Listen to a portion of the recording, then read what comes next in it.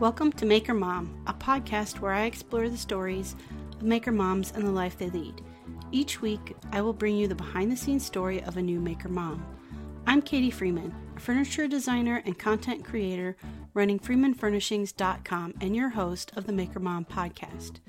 You can find Maker Moms hanging out in the Facebook community at Maker Moms and on the web at makermompodcast.com. If you love what you hear, please subscribe, leave a stellar review, and share this out with other maker moms you know.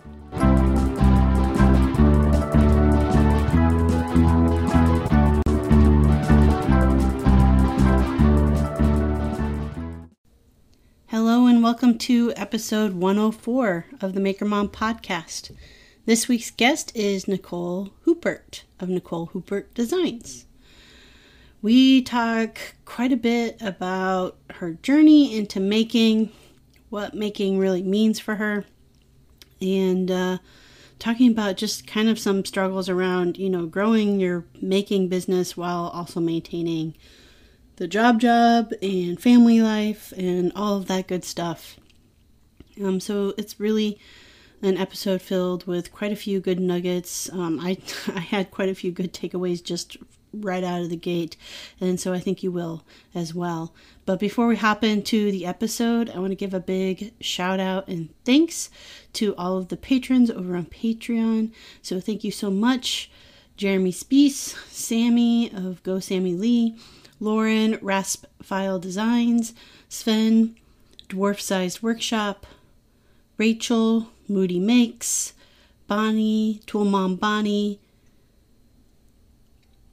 toolmomstore.com, Laura, Oakley Soap Company, Mary Lou, Made by Mary Lou, Amy, Bison Valley Carving, Dan and Kelly, Reclaim Living Store, Brandy, Studio Obey, Kathy, One Girl in Her Tools, Ellen, Little Bear Furniture, and Ethan Carter Designs. Thank you all so very much for your continued ongoing support every month, helping me bring you 2 episodes a week. All right, with no further ado, let's hop on into the episode with Nicole of Nicole Hoopert Designs. Well, Nicole, I always have guests introduce themselves, so I'm going to let you go ahead and do that when you're ready.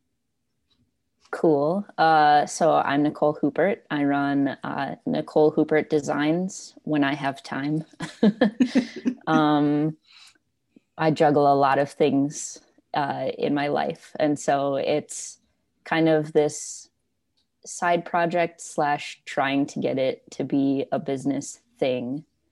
And so with that, I make stuff out of wood. I don't really have any sort of specific things. I like experimenting and, building all types of different stuff. So I've done cutting boards, coasters, wall art, shelves, you name it. Kind of open everything.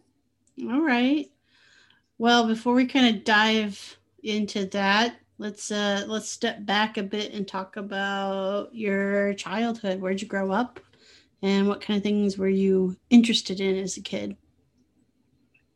So I had an interesting childhood because my parents were divorced.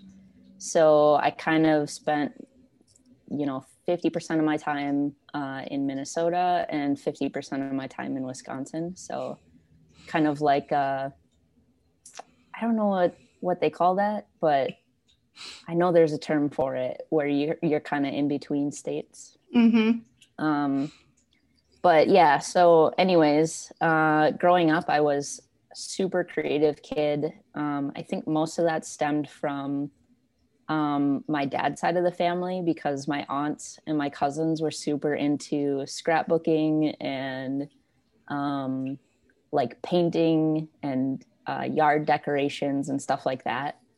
And so that always interested me. And I really, like, as I grew up, really that creativity was focused on like drawing and art. So I took like every art class possible that I had the choice to take. I was actually, I think it was in middle school, like 7th grade or something like that. I was invited to go to Mankato University and check out their art program there. And we made stuff with clay. We got to paint stuff, and it was a really cool experience. So yeah, very artistic. I think my favorite thing was learning how to draw Pokemon for a while. That was a big thing of mine. Yeah, my oldest would totally love to chat with you then, because though he's getting more into Minecraft now, but he was definitely very heavily into Pokemon and getting into drawing. So we have I know we have at least two. We might have three, like how to draw Pokemon books. Yeah, I actually stole one from my friend for a while, borrowed it. And I would just I would start out by just tracing the different Pokemon and then figure out how to draw it freehand.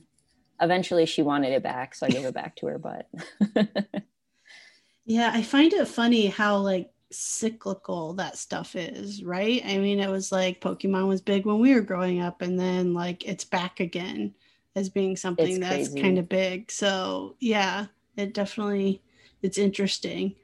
Yeah, my daughter has all the little Pokemon figurines, and I still have all of my Pokemon cards, so I'm waiting for the right time to introduce her to those and play with her, play the card game with her.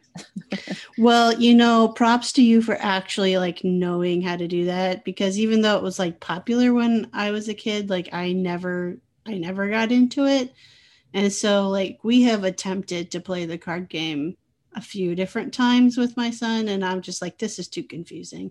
I had to stop. Yeah. Oh, I would for sure have to look up the rules, because I don't think I even played it right when I was a kid. We never used, the packs came with those little stones or whatever. Yeah. Never used those. Had no clue what to do with those. They were just kind of decorations.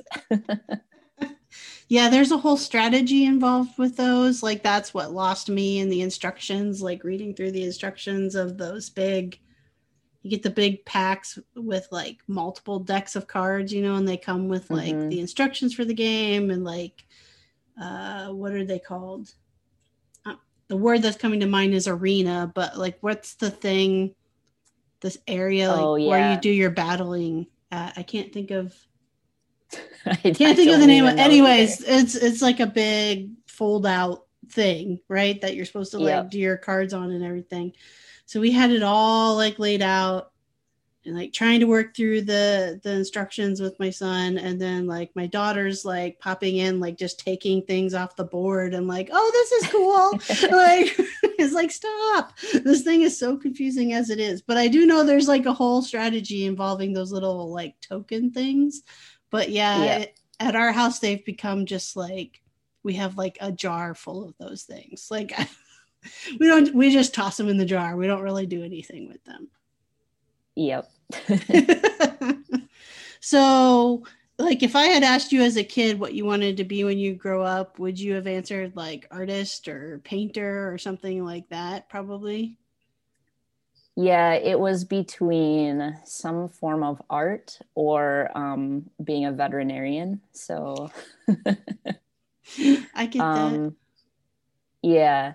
I mean, in the end, I'm pretty close to the art career, I guess, as a user experience designer. Design is in the name. That's right. Yeah, there's color theory in there, and I don't know, some artistic kind of features, I suppose. Yeah. So, okay. So post high school, it sounds like you went to college. Yeah. What was your degree that you went into?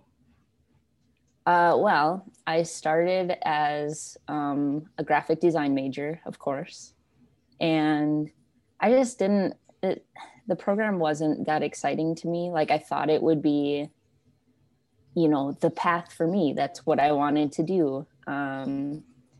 but it was just really boring, and I didn't see it panning out the way that I had expected.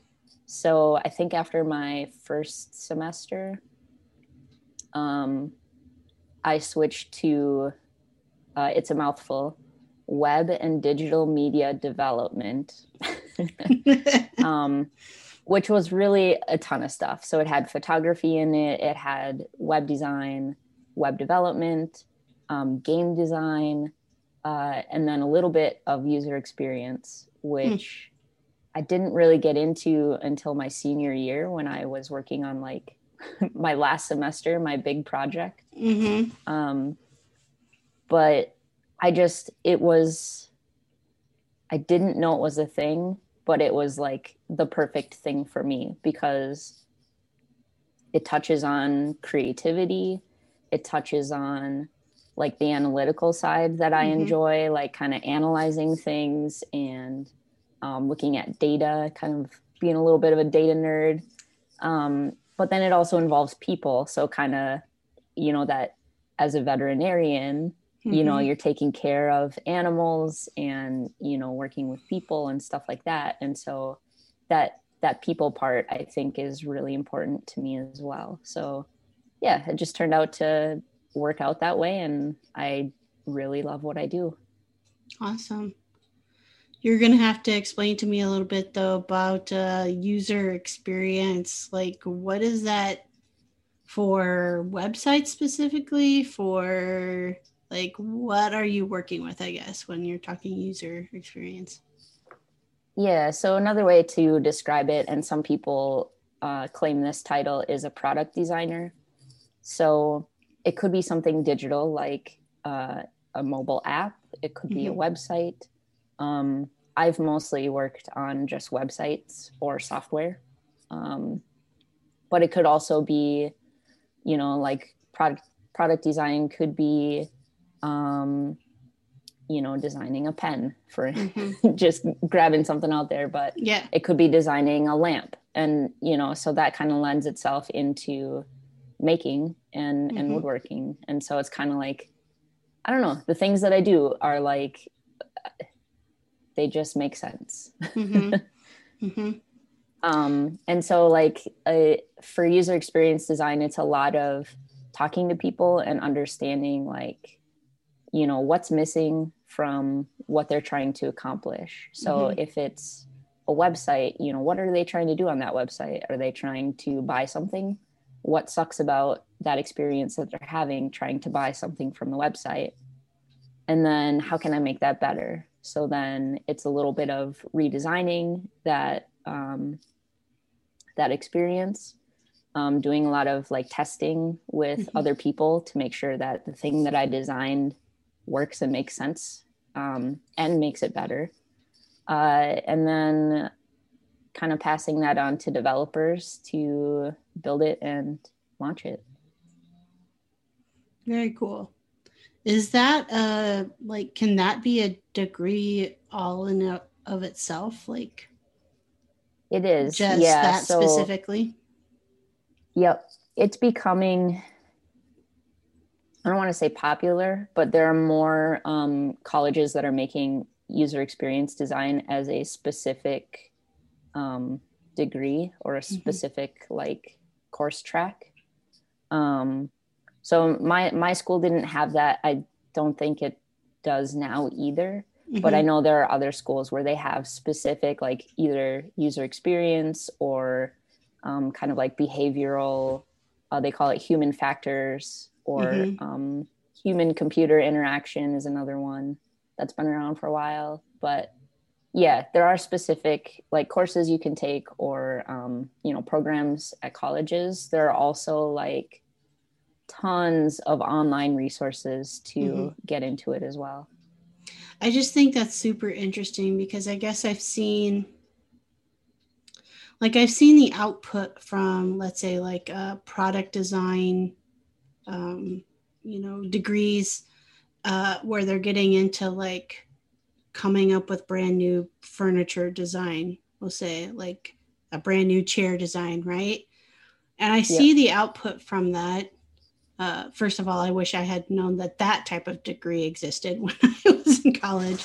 But I've seen the output of that. And a lot of times, like, when I look at it, I'll say, like, I'll think to myself, like, visually, that design is really awesome. Like, there's something that's just very beautiful or elegant about it. But my mind always goes to the spot of, like, yeah, but would it be comfortable to sit in? Like, looking at it visually, it looks really awesome.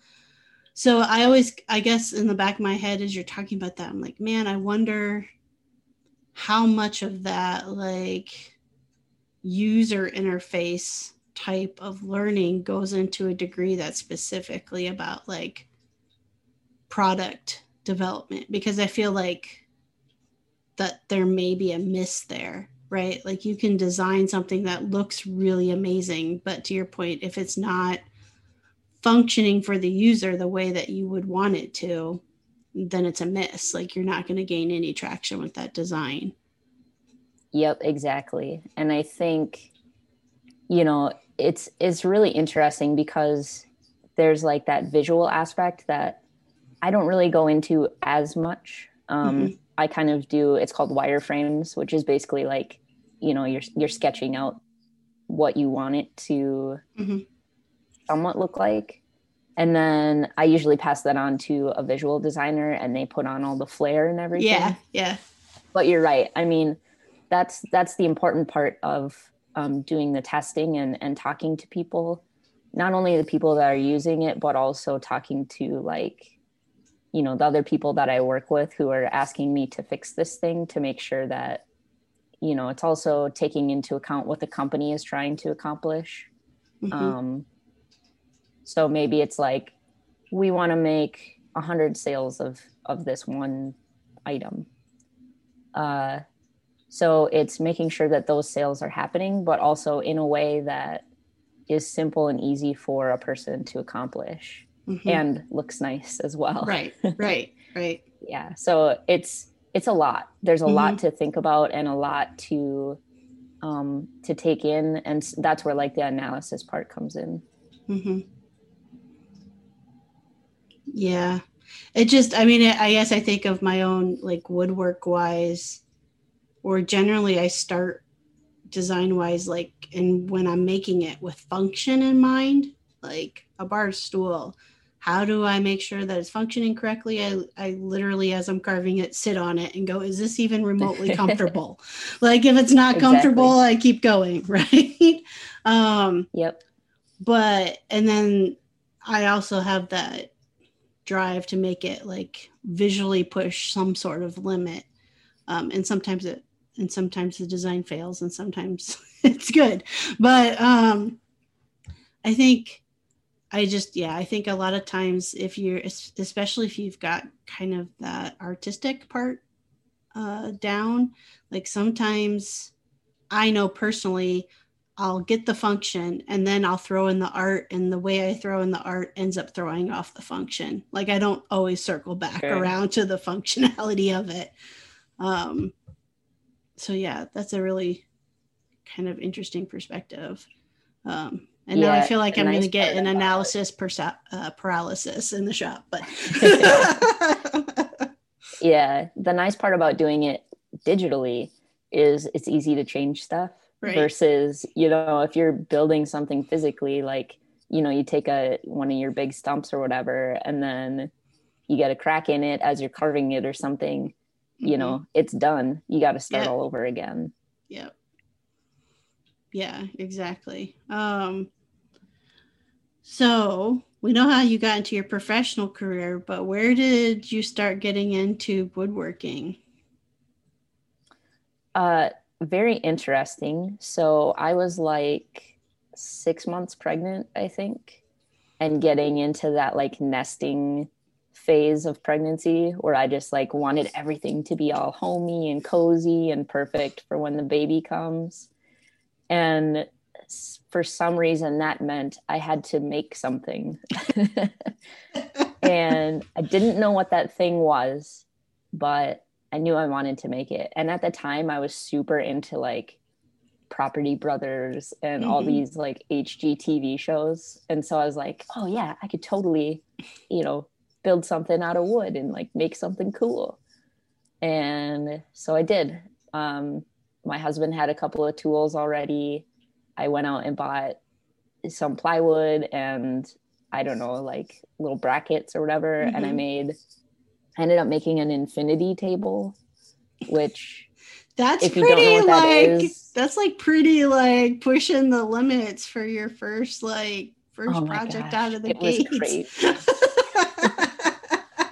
Well, just wait for the next Okay. project. So I made an infinity table because I was like, I want to make, an end table type of a thing.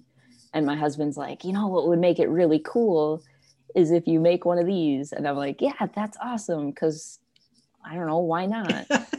So for those of you listening, if you don't know, an infinity table is like you have one mirror and then you have like some way to separate that from another mirror on top of it. But that second mirror is see-through, sort of. I don't know if I'm doing this justice, but basically what I did was I bought a square mirror. Today you need to post a picture of an infinity table. Just I will put it on my Instagram for sure. So I bought a square piece of mirror and then I bought a piece of glass and I had to get that cut, which thankfully I lived right next to like a glass company. And so I just brought it there and they cut it for me. And then I bought this like partially reflective, partially see-through film stuff. I think it was like for automotive or I don't know, but put that on the piece of glass and then you have an infinity mirror. And then to make it even more cool, I put strip of LED lights in between. So you get the lights reflecting forever through the mirror. But yeah, and it's also a bookshelf. So it's got one little shelf there underneath the mirror part. Because why not add in more complexity to this first build? Yes, and also remembering that I'm like 6 months pregnant while I'm working on this.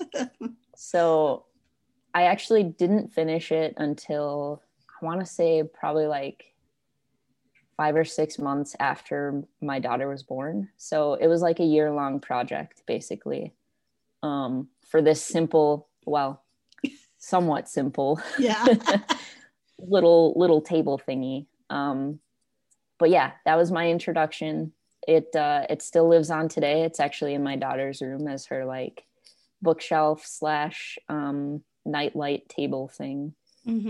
And I didn't build anything again until, let's see, 3 years after that, I think.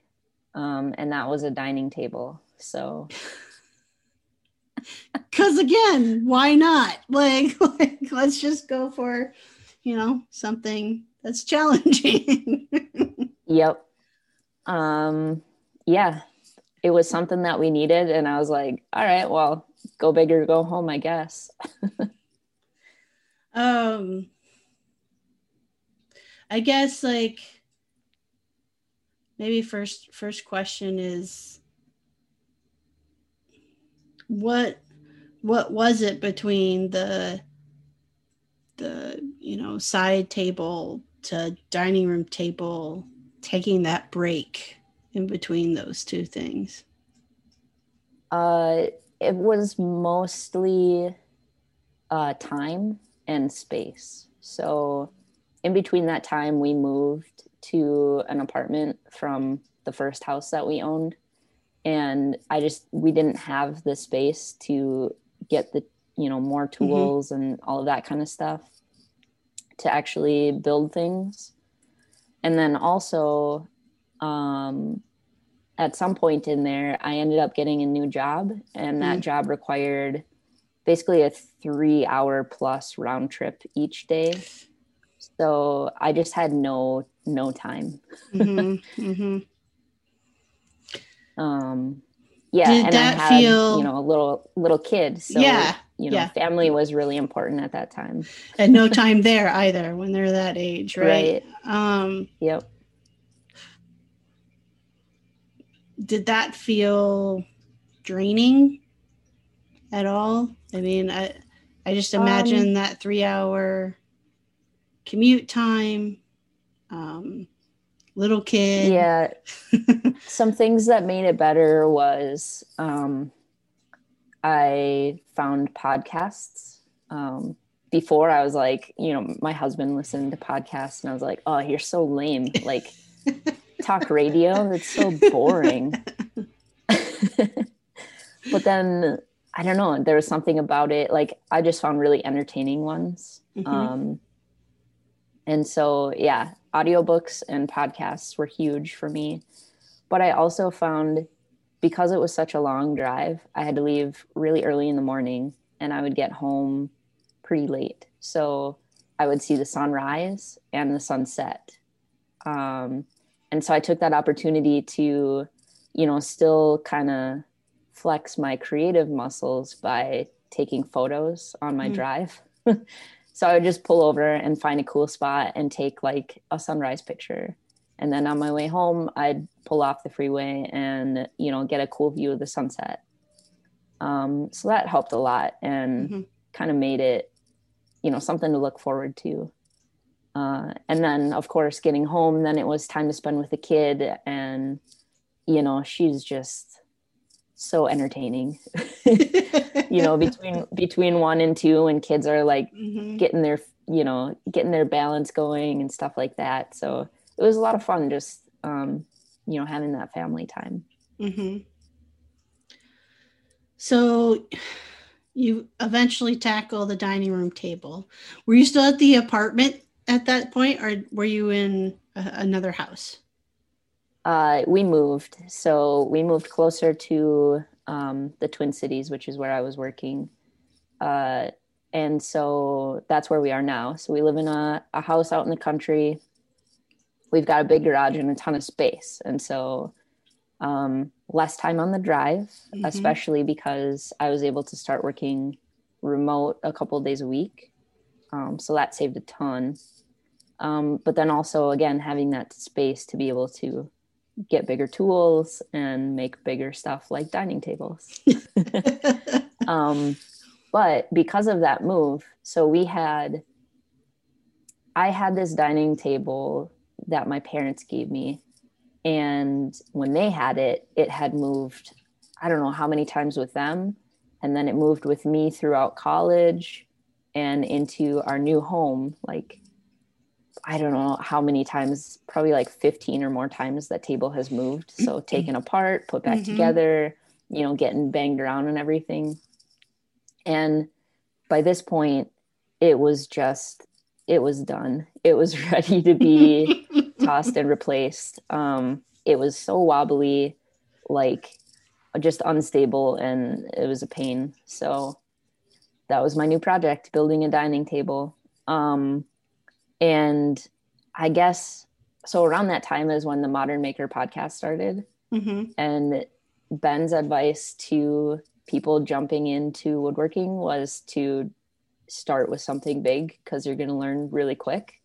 And I was like, all right, well, what's better than a dining table? So that's what I did. And it's just, I don't know, it's like a 7x4 table, I think. And it's just made out of 2x6s and 4x4s. Pretty basic, but got the job done. That one took me, I want to say like 8 or 9 months, something like that. Just because life. Yep. That's usually how my projects go, is like I get started and then life takes over and then I get back to it and then life takes over and, Yeah, I totally understand that. If I'm doing a project for home, like I kind of have to intentionally put myself on like a short timetable. So for example, like I want to make Christmas presents for like the kiddos, right? And it's the end of October, Yep. Normal people would have like started in October probably. Nope. It's probably going to be the end of November and I'm going to scramble, but I know I'll get it done because it's like I have that hard stop. It has to be ready by Christmas, right? But Yeah. Well, at least for, making it yourself, you don't have to worry about, all right, this is going to take a month to ship or something like that, so you can kind of extend that deadline a little bit more. yeah, that is true. Though it might start running into issues on if Lowe's and Menards and Home Depot have the supplies available to That's make true. this Yeah. stuff. But yeah, I've had to do that because otherwise, if it's for my house, like I don't know, I've been talking and sketching up plans for a kitchen island for 3 years. And it still hasn't like that one hasn't even like made it from Sketchpad into at least like getting started on it, because of life. Like other Yeah. things get in the way. And it's not that I value it any less. It's just if somebody's going to be paying me for making something, then that thing is Right. gonna get made before something from my own home gets made. Yep. I've got a few of those. They're just sitting in my sketchbook. And then every once in a while I'll revisit them and I'm like, what was I thinking? This isn't going to work. And then I do a new sketch and then, then it sits for a mm-hmm, while. And mm-hmm. Yeah, I also understand that as well.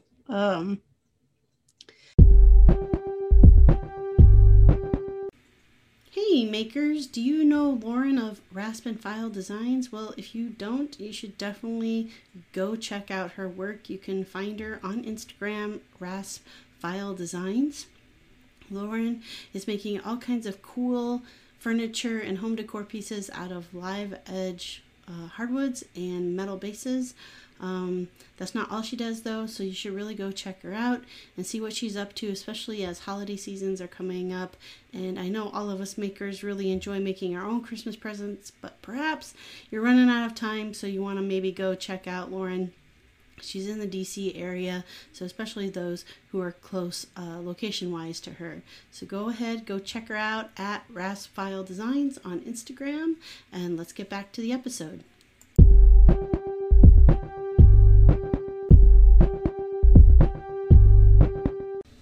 Hey makers! Today's episode is brought to you by Tool Mom and Company, or some of you know her as Tool Mom Bonnie.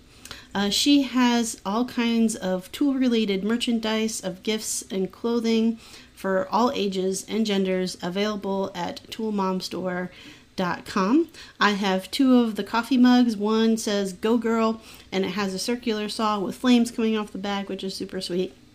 And then the other one is the definition of a tool chick, which just makes you feel kind of badass when you're drinking out of it. So if you are in the market, especially as we're getting close to Christmas, for any tool-related merchandise, be that gifts or clothing, make sure you head on over to toolmomstore.com. And extra bonus, you can receive 20% off at checkout if you use the coupon code MAKERMOM. All right, let's jump back into the episode. So, I guess, what is it about woodworking that you feel like really connects with that kind of creative side? yeah, I think it's, being a homeowner, a lot of it is like, I want to make my own stuff to fit my style and my space. Mm-hmm. Because, as we've owned two homes, we've lived in a couple of apartments. I've never loved the stuff that we've had as like our entertainment centers and stuff like that. Like it's mostly been, we found it on Craigslist or mm-hmm. like bought it at Goodwill because, we're trying to be cheap, but also like have a place to put our stuff.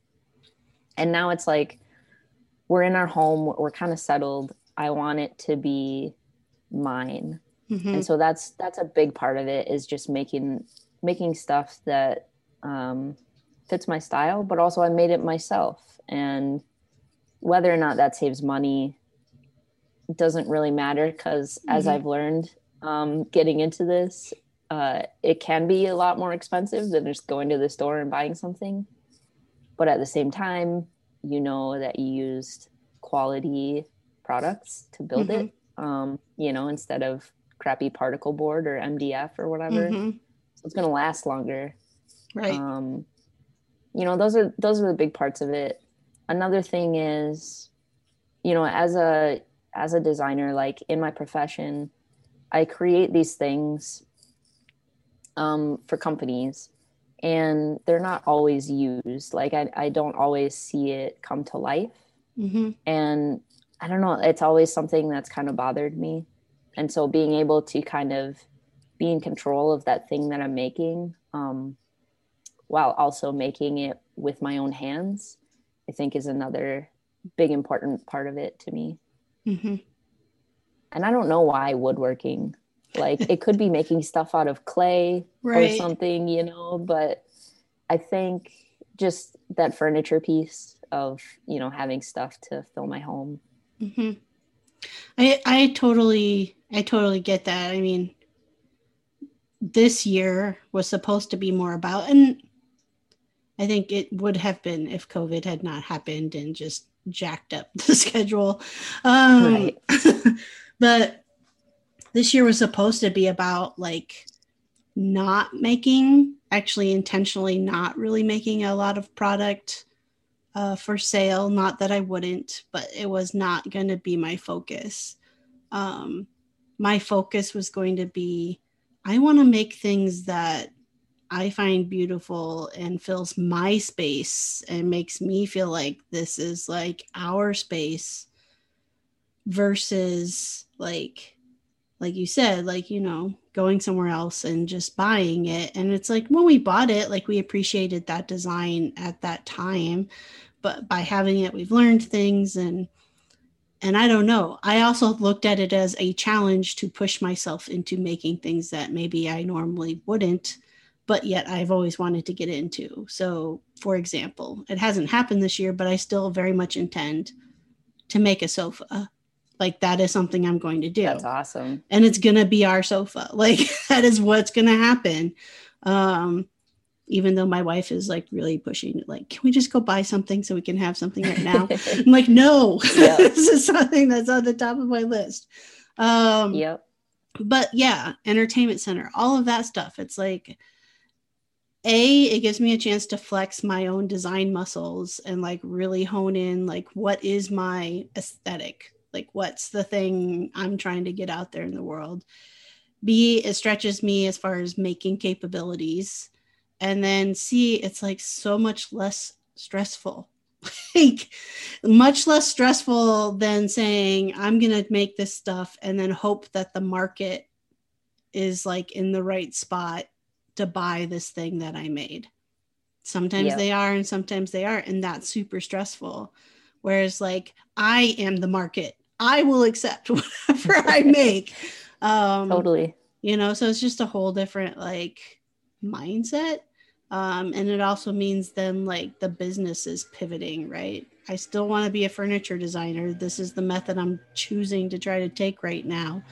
But it becomes much more about how can I make an income business wise out of content versus out of like product sales. It's just a completely different way of going about it and pivots the focus for sure. Yeah. And that's something that I still kind of struggle with as far as like, what do I want this business to be? So right now it's focusing on product. When I started, it was, here's my journey into learning how to woodwork and hoping to, make that money on the content. And I don't know, I like the content creation. I also like making stuff for other people and, making those custom things that fit into their home and make them happy. So I don't know, I'm trying to find that balance, but a big part of it again is time. So yeah. So yeah, in your introduction, you even said like, this is something that you, I guess, have a dream for or a hope for turning it into like a business. Is the dream or hope to keep it to make it a business but keep it a side hustle, or to make it a full-time thing eventually? I don't know. I try not to look too far into the future just because there are so many things going on in life that it's hard. And, you know, then you like the universe throws a curveball like COVID and, you know, it just throws things off. But I think for now, what I'm looking at is I'm starting an online store. So I've had my website for a while. It's just been kind of sitting out there. I haven't really been doing much with it. And because of COVID, I had a lot more time on my hands because unfortunately, you know, job things happen or happened. And so then I was like, okay, I'm going to make this store happen. And this was kind of my goal for this year anyway, was to get an online store, to get products on my website and sell them across the country. And so that's what I'm working on now. I'm hoping to get it done before the big like holiday rush, because I do have an inventory. It's just a matter of launching. So I'm hoping within the next like week, it'll be, I mean, even within the next few days would be great. So I don't know. I think it's looking to see how that goes and then kind of making that next step decision after.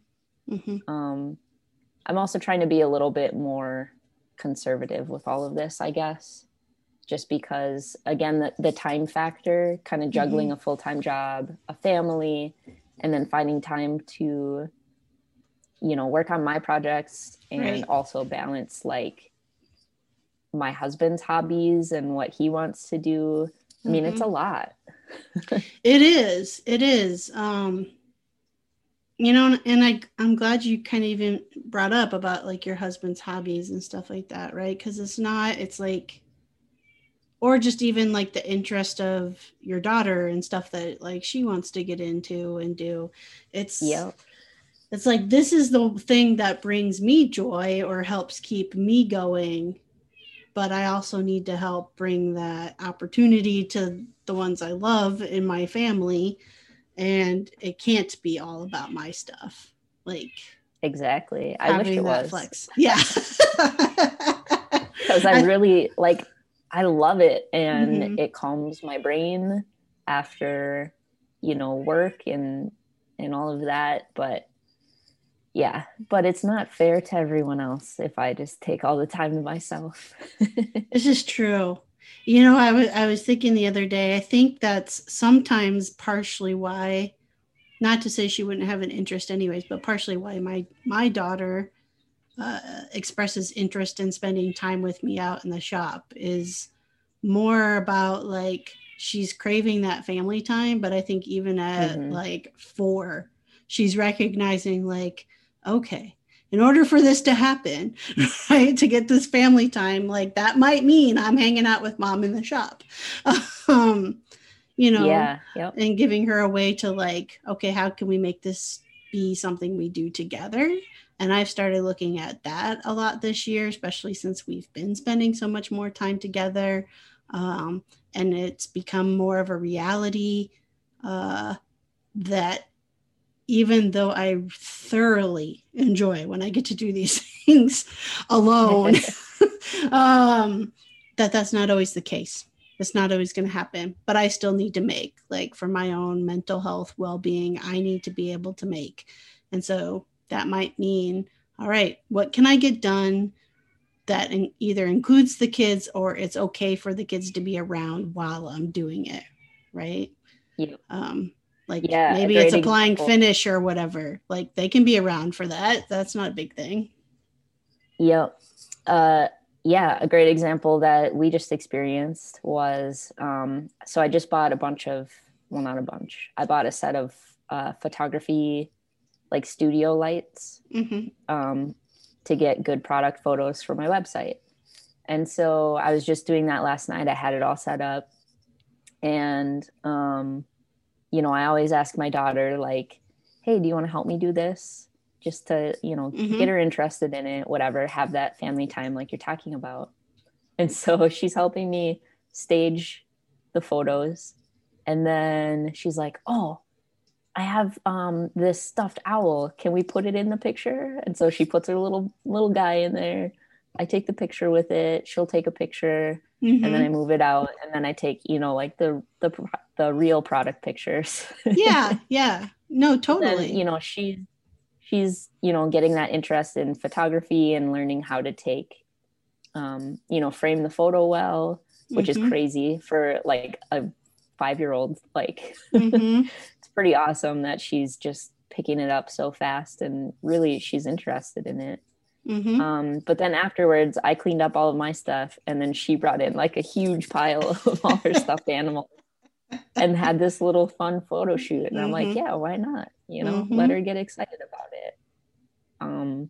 So yeah, even little moments like that, it's nice. And another thing we do is we watch maker videos together. She is super into Evan and Caitlin. I can see that. And all her resin projects. Yeah. So like all the time she's asking me if I can do a resin project. And I'm like, yeah, someday. I mean, it's tough because it's cold here now. And, to have all of the perfect environment to have a resin project is a little difficult right now. But well, when you're ready to take that leap, reach out to me. I have a few like more kid-friendly, beginner level resin projects that I can perfect hook you up with. Yeah, because my kids get in like the resin stuff too. I haven't let my daughter do it yet. She's still 4. And it's just like, no, that's just a disaster waiting to happen. But yeah, I have my son's done a few different, just fun little projects with me that was intentionally like we did them so he could do some resin, and that's awesome, and have fun with it. So yeah, when you're ready to take the leap, I'll reach out and I'll hook you up with some ideas and what supplies to get that are kid friendly. Sweet. And not as crazy. She's really into ocean pours, thanks to Tamar from 3x3 Custom. Yep. She is obsessed with Tamar's ocean pour guitar video. We watch it probably once a week or once every other week. But yeah, she really wants me to do an ocean pour. So I bought the like inks or whatever, the mix all stuff. Yeah, I've got everything there. It's just a matter of getting it all set up, which is so time consuming with resin. It is, especially if it's something you haven't done before, right? That's what I always tell people when they like reach out and ask questions, and especially like if they're doing resin for the very first time on a client ordered product. Oof. It's like, I mean, I've been there, I've done it. That's what got me started, right? I was like, I'm just going to do it. And so it's like, here's all the million things where I have gone wrong doing resin, and it's kind of the pitfalls to avoid and stuff. But I will say, like, I've appreciated that, like, the maker community has gotten into resin, because when I first started messing around with it, I would say the only people who were doing resin, granted, I wasn't on social media, so I can't speak to that, wholeheartedly, but I started messing around with resin, I don't know, 8 years ago. And it was only like, you could only buy the countertop resin from like a Home Depot or a Lowe's. Like, that's all you could buy. And I was trying to do deep pour stuff with it then. Oh, wow. So many hundreds of dollars wasted there. I just don't even want to but it was like, so it was like floors or it was countertops. That's all people were doing with it. And so that meant that that's the only type of resin you could buy. That type of resin is much more harmful to your health, right? And people, and it wasn't widely known about that stuff. So I've really liked how the maker community has embraced and like kind of pushing the limits of resin, because then it also pushes the limits of the companies producing the resin to create like more environmentally friendly, more health friendly, like resins that you can do more stuff with. So I think Yep. I've been excited to see like how that grows. I still have my own personal like questionings of like 100 years down the line. What does this resin look like, type thing? Like, does it hold up? Does it, because we know wood does, right? We have furniture that goes back centuries that's still intact, but we don't know what this liquid plastic stuff ends up looking like 100 years down the line. Right. Yeah, the crazy thing about resin is it's so accessible now. Like Mm-hmm. you can go to Michael's Mm-hmm. and get 3 different types of resin. They've got molds, they have Yep. everything you need now. You Mm-hmm. can get that art epoxy that Mm-hmm. Jess Kroll created with Total Boat. Like it's relatively cheap for what you get, and Mm-hmm. it's so much more versatile. So yeah, it's crazy how the maker community has kind of changed, like you're saying, the way that companies are approaching resin and what you Mm-hmm. can do with it. Yeah. I guess that is the first thing that comes to mind when I think of examples of like market reaching the need, like company Mm-hmm. brands being able to meet the market need. I guess I just have a harder time seeing that elsewhere, like, in the world. I know it exists, but a lot of times I feel like brands create something and then they create the market for it Right. versus versus like, no, there's demand for this whatever, and the brands had to step up and create that thing. Yep. So your daughter's getting into at least the idea of resin. What about like other like woodworking aspects? Any interest there? She's very interested in identifying wood species. I love it. I love it. Yeah, because of the colors. So like I think that came from I was making a cutting board, and so Mm-hmm. I'm just explaining to her like the white color is maple and the dark brown one is walnut and this Mm-hmm. reddish one, that one's cherry. And so now everything is, oh, is that walnut over there? Oh no, that's pine. Mm-hmm. And then she's also like the size of wood. So, oh, is that a 2x6, mommy? No, that's a 1x4, or whatever. Mm-hmm. Mm-hmm. She also enjoys sanding, so that's great for me. Yes. Free sanding Because labor is always appreciated. that's every maker's kind of Yeah. least favorite thing. Yeah.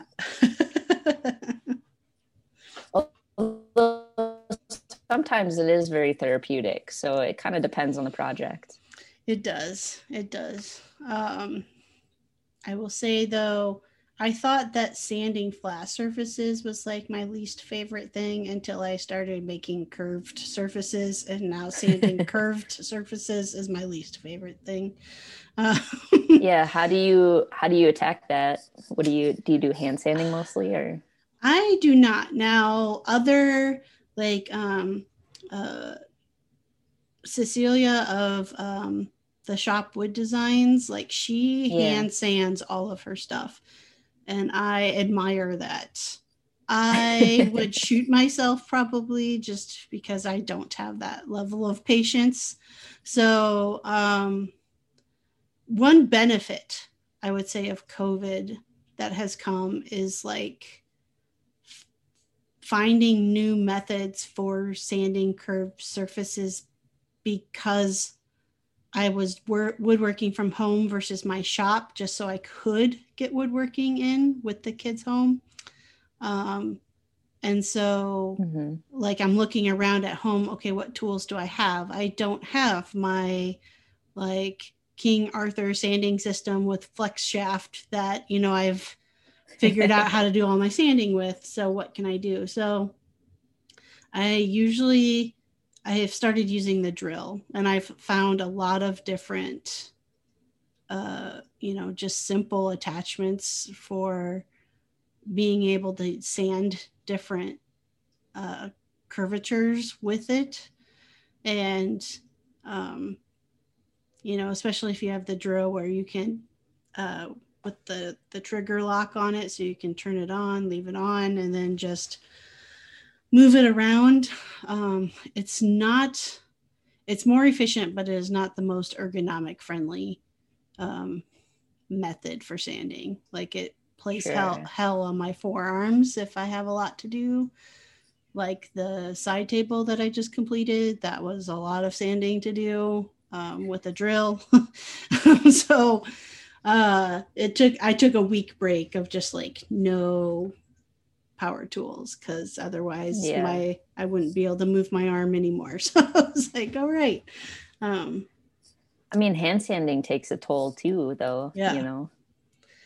Yeah, and it's that whole time factor. I'm really impatient. I really, truly am. Like, I have to fight that all the way through woodworking.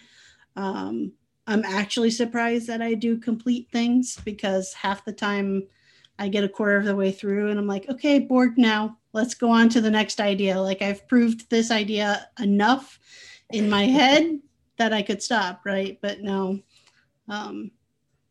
patience is not a virtue of mine. It's one I still continue to work on. Yeah, I have many of those too. But I think, again, a lot of it comes to, like, because I have to start and stop a lot. I get stopped on one project, and then either I'm like watching a making video, or I'm just like looking around my house and getting inspiration from something. And it's like, oh, I could totally, make that thing, or that's a great idea. And it, I get that spark of inspiration. Yep. And it's like, okay, on to the next thing. So I've got probably four unfinished projects sitting in my shop right now. But I have learned, like, I'm holding myself back a little bit more thanks to Trello. I just throw in all of my ideas in there, and if I have time, I'll do a little sketch on my iPad or something and put it in there. And so that's kind of like my idea board, and that kind of holds me back and keeps me focused on, like, okay, I have to get this thing done, and then I can focus on that really cool thing and put all of my brain power into that. So I'm still working on it, but it's getting better. I like that idea a lot. I mean, that's what my sketchbook kind of becomes. Like, if it's something that's really just gnawing at the back of my brain of like, no, this is a really cool idea or whatever, I'll, get it down in the sketchbook, and then that's kind of where stuff stays. But I just know probably the thing that I can look forward and say, like, oh, this is something that I probably will end up regretting, is like, there's going to be some project that I probably will be like, I've wanted to do that for 10 years or whatever, and it's like, you get to the point where either you physically just can't do that work anymore, or something more disastrous happens. And it's like, that's probably going to be that thing of like, post-death, I'm like, man, that thing, if only I had time to make that thing. Because I feel like I'm constantly coming up with something that gets put on that dream board kind of. I guess that's what I think of when you say, like, putting those sketches up on Trello. Yeah. Yeah, I think part of the biggest problem for me is I'll go to either my local wood guy, or I'll find something on like Craigslist or something, just like barn boards or nice slabs. And I'm like, oh, I gotta take a look at that.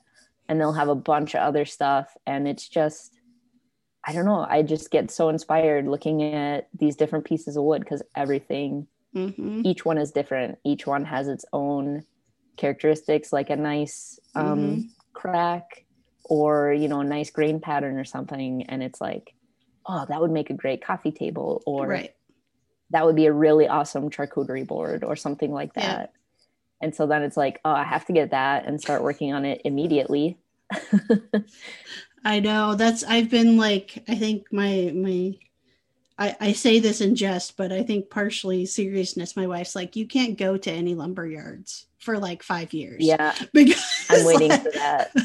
Because I come home with like a van full of like, I kid you not, I have come home with from top to bottom and side to side of the back of the van packed, crammed full of wood. And I constantly will be like, but it will get used. I swear, it will get used. But it's kind of funny you say that, because like I recently finally got my shop organized with all of my lumber, got it put up on racks, and as I'm like getting it from just this massive pile and getting it, more organized, I'm like, I forgot all about that piece, and like I had to stop myself from literally like, screw cleaning up. I'm just going to go take this and start like working on it right now, because I had this idea, but it was one of those like, yeah, I totally understand that. It's a kid in a candy store, right? Totally. Yep.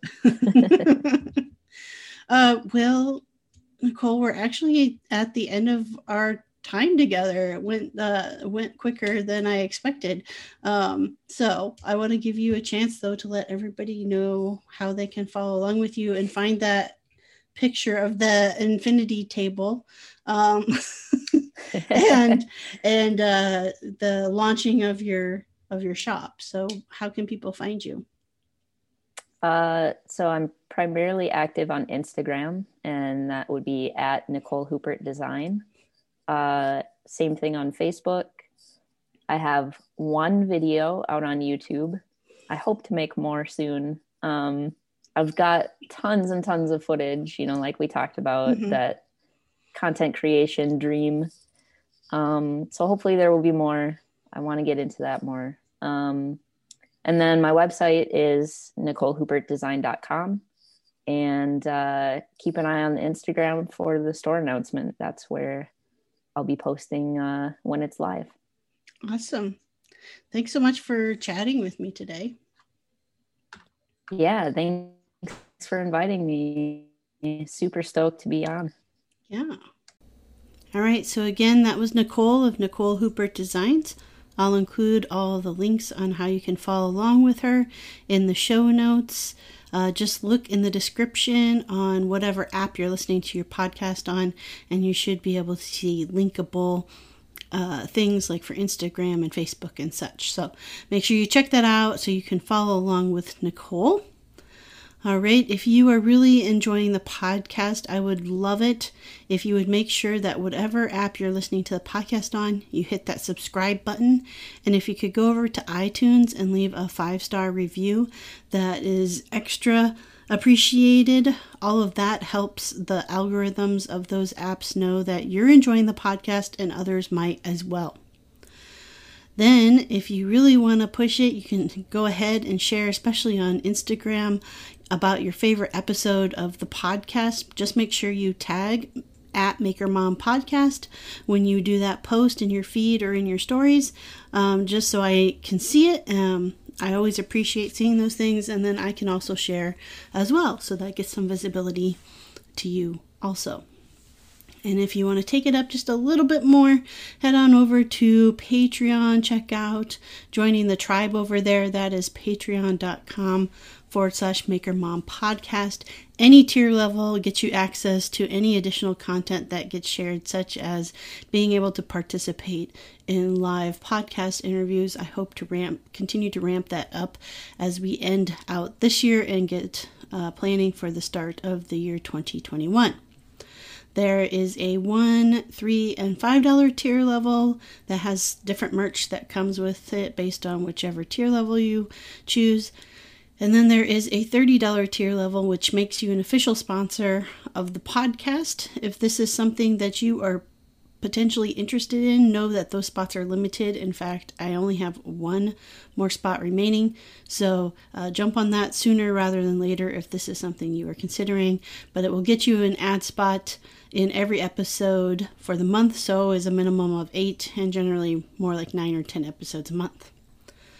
All right, when I am not interviewing guests for podcast or editing for podcast, you can find me over designing, making furniture and home decor for both homes at freemanfurnishings.com or just at Freeman Furnishings across all the social media platforms such as Instagram and TikTok and Facebook and LinkedIn and YouTube. Freeman Furnishings will get you there on all of those. All right, so it is the end of the week.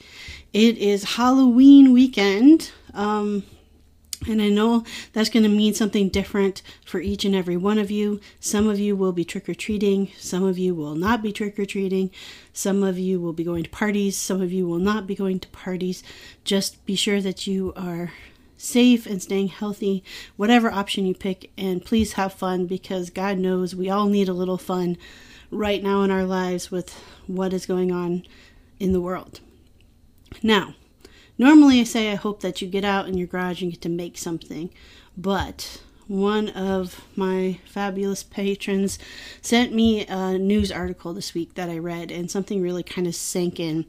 So especially right now, when most of us parents have kids home way more than we usually do, it can be extremely tough to be able to get out into the garage and make. But I don't want you to feel like your value is diminished if you're not physically getting to make something. So I just want to say that whether you are making something out in your garage or you are making safe space across the dining room table with your family, you are valued. What you are providing to your family, to yourself, is valuable. So I'm going to leave you with that. All right, have a great Halloween weekend, everybody, and I will see you next week. Thank you for listening to the Maker Mom podcast. You can connect with the Maker Mom community in the Facebook group page, Maker Moms. And remember, if you enjoyed listening to this episode, please subscribe, leave an awesome review, and share this out with other Maker Moms you know.